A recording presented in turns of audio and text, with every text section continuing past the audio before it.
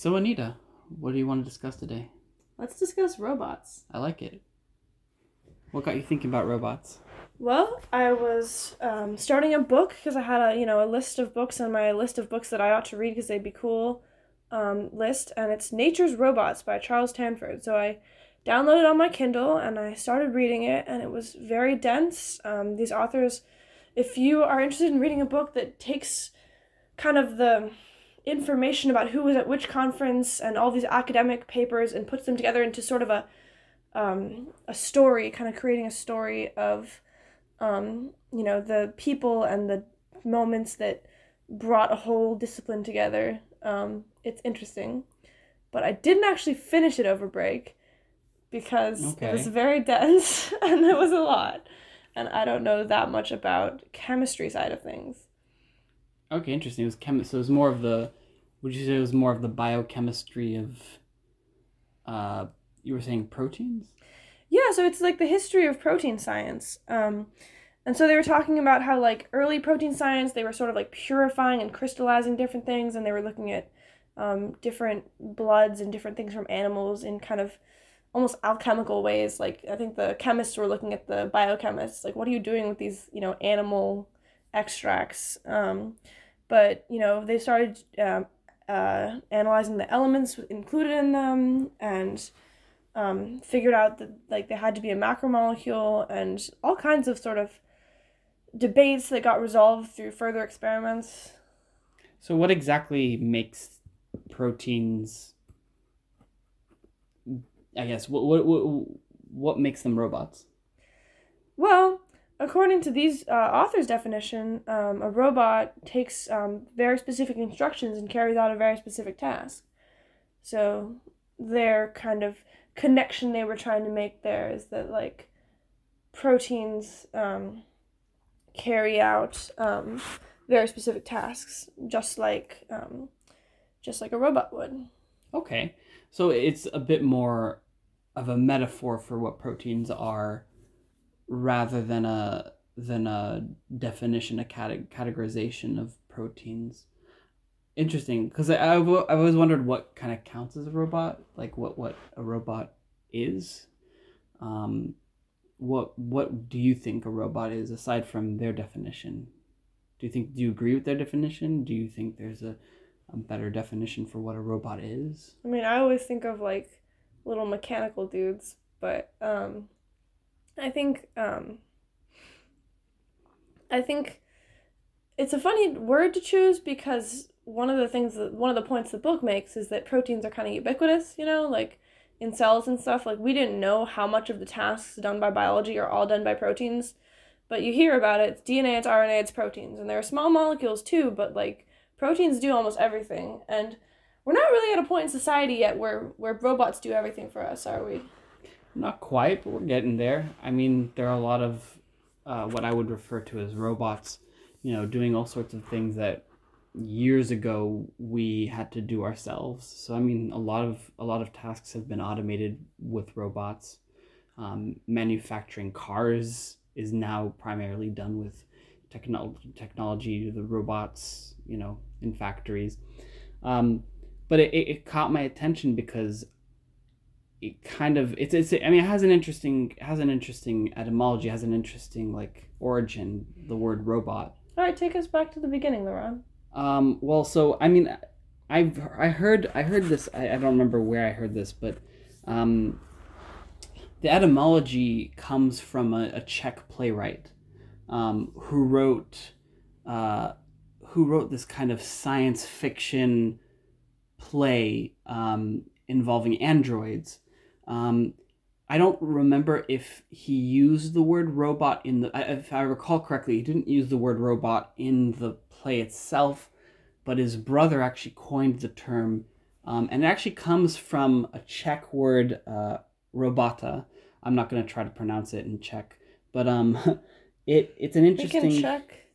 You can check your pronunciation against the correct pronunciation. That's true.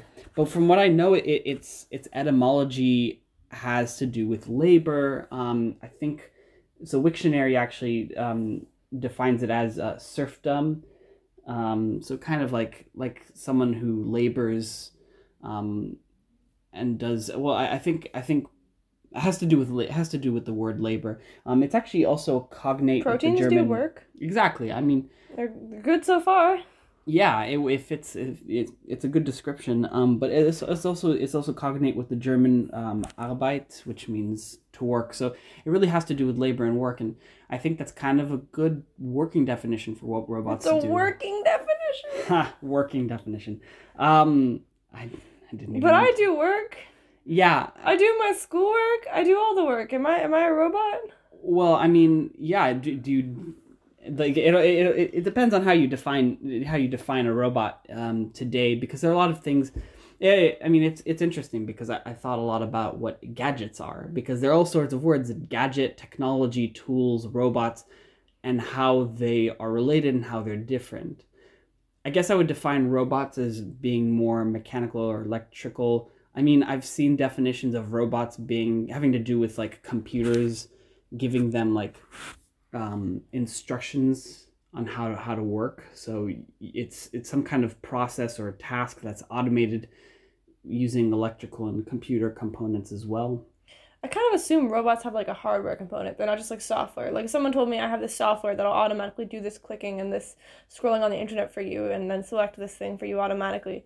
Like I think of that as a bot. Well, no, but the term people often use is bot, right? B-O-T without the R-O. I think the important part is automation. Physical? I think the point of a robot is it does some kind of repetitive task that's automated. The user gives the bot instructions, the robot instructions, and then the robot takes takes those instructions and does whatever process it needs to be it needs to do.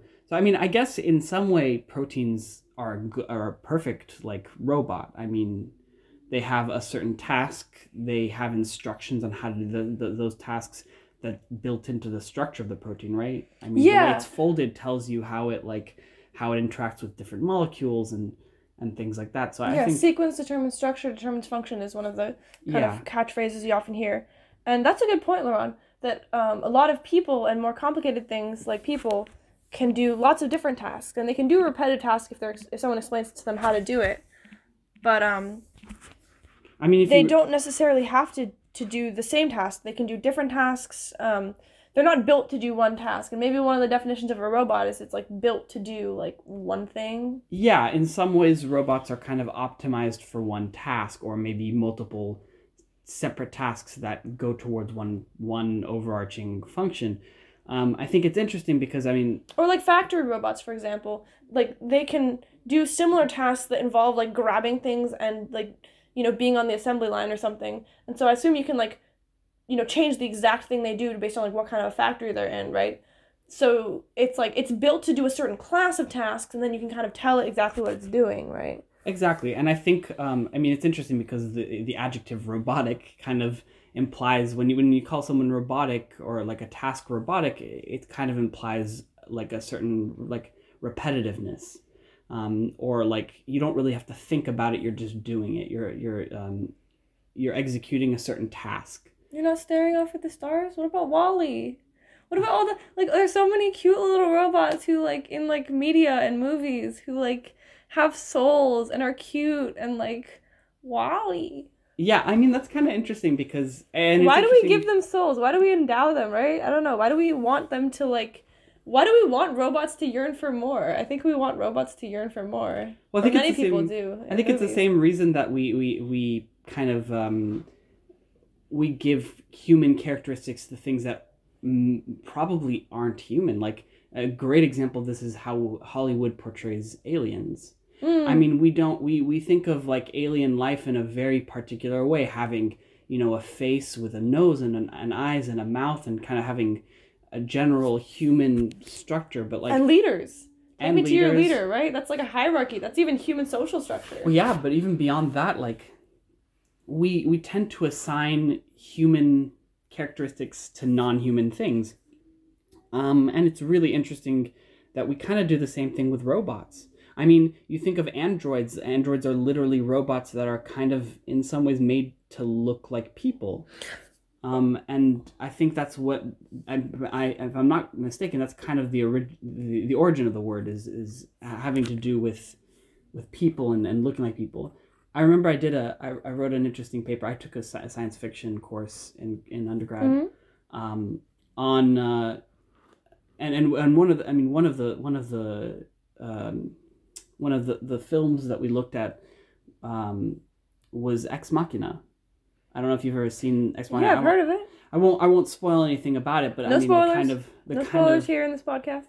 the kind of idea behind Ex Machina is this the first, fully like functional like AI that this one CEO has created, and kind of throughout the entire film you get the main character who's an employee at this big company. I can't remember if it's Google or like just a fictional. Probably fictional. It's probably fictional, but yeah. Anyway, it's some kind of big tech company, and he comes in to test this AI, and it's incredible how human-like this AI looks. So I think it's really interesting the way we try to anthropomorphize robots and technology. Well, I mean, speaking of that, like even our recent interaction, like I was interacting with the Alexa at your house just now, and like, or the yesterday or whatever that was, and I'm trying to remember what happened, but I think I insulted it, and then someone told me that now it's probably sad, and so as a joke, I like turned to Alexa, and I'm like, Alexa, are you sad now? And then of course she like was like, well, if you're feeling depressed, you should seek help from a friend or family member, which by the way I appreciate. I'm glad someone programmed into these home aid devices some sort of like prompt to like get help if your mental health is struggling, but like I was asking Alexa if she was sad, so kind of turned it back on me there. Yeah, but you'll notice that a lot of like the assistants, Alexa, Siri, a lot of their responses, it's not that Siri or Alexa are really like taking in what you say, thinking about how it makes them feel, and then responding in a creative way that they know. Like it's a set of algorithms really, and it's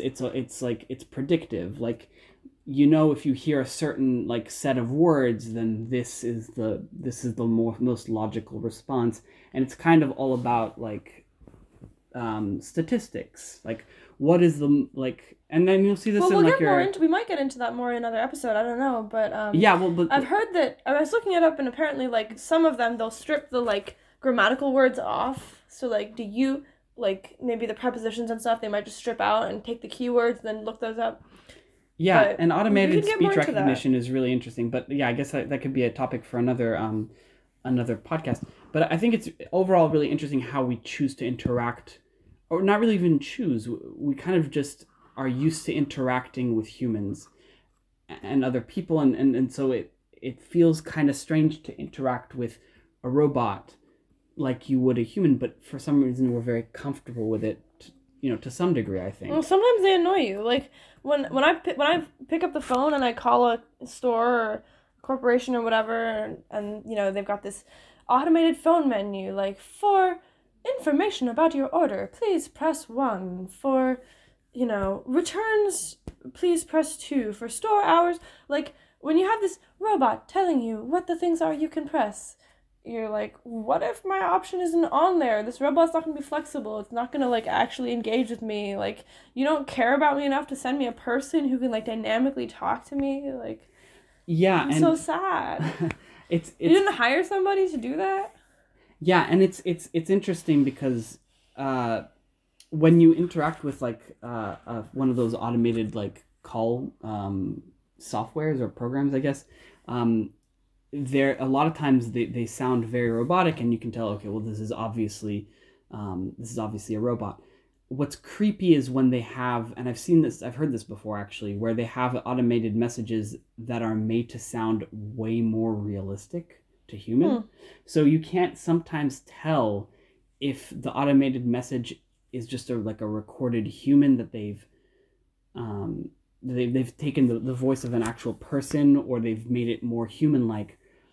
Or if it's a real person there. Well, Stephen Hawking was famous for having that very robotic sounding voice, but then there's I was listening to a podcast or reading about recently how there's this company that was creating voices for people. So people who have like degenerative diseases or something where they know they're going to lose their voice, and they'll combine either their own current voice or voices of family members or friends who like have similar, you know, demographics and look like they would have a similar voice, and they kind of make a composite and they kind of create like a human sounding voice for them. And then when they like type or blink or however they input the information, and then the voice that comes out, instead of sounding like you know, the classic Stephen Hawking's robot voice that I can't even begin to imitate, they sound more like human, like that. Yeah, and there are a lot of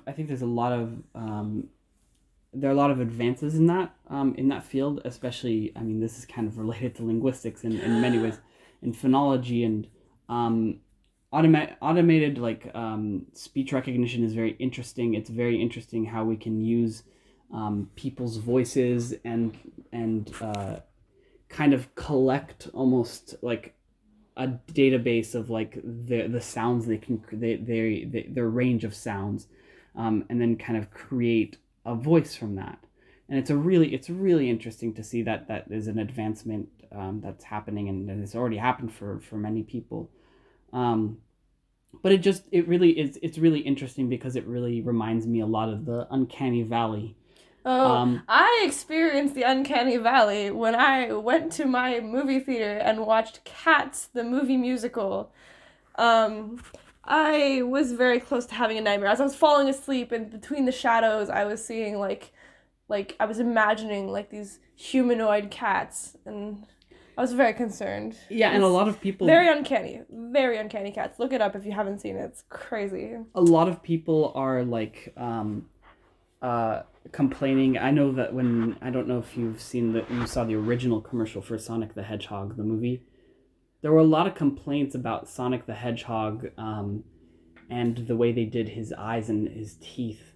They made it really human-like, which really kind of, I think, it creeped some people out, including myself when I saw it, because it was a little bit creepy. The creators actually changed up the CGI and actually re-released it, so it looks a lot more like the cartoon. But I think there's definitely a certain point at which it's not quite human, but human enough to be creepy. Yeah, and that happens in like actual robots too. Like they've I know like they've built robots that have like, I think some Japanese researchers are kind of definitely like at the forefront of this, but don't quote me on that because I'm not specializing in robotics. But like I know there's like some cool robotics research, and like kind of looking at, okay, how do people react to that? And I think one of those people might have been the one to actually propose the Uncanny Valley effect originally. I was looking that up at one point. But yeah, because I've definitely seen, I don't remember the name of this robot, but there's definitely like, at least a couple of robots where they've got kind of like a plasticky kind of a silicone, I don't know, like face going on, and then it has like facial muscles, and it can like move the facial muscles and try to like be super like similar to a human, and they've been trying to get people to start interacting with those. But I think we're a little far from getting. The thing is, I think there are two fronts that have to like two kind of subfields that need to kind of improve, make large improvements in order for me to like really think that like real humanoid robots can look, well, really human. But should they? Right? I don't know if they should. Man. I mean, should they? Like the question, the thing that a lot of people bring up. A poor word choice. I mean, actually, I was having this conversation with someone who has done a lot of research in artificial intelligence and machine learning, and the world of machine learning and artificial intelligence is so much different I think than science fiction would have us believe. It's not nearly as fantastical, I guess. It's not. For sure. It's not as.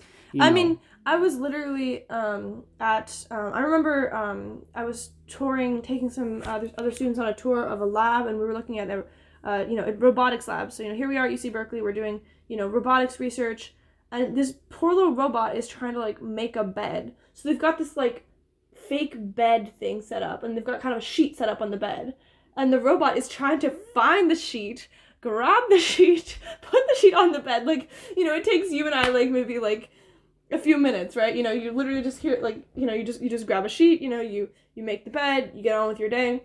But like this robot, like after so much trial and error and hours of attempts and like different things, it's just like completely failing. It's like that's the kind of thing you need to get past to get these robots into our homes. Like the main research universities have this robot that's like trying its darndest to like put a simple sheet onto a bed like it might in like a home robot thing, and it's definitely still in development for sure.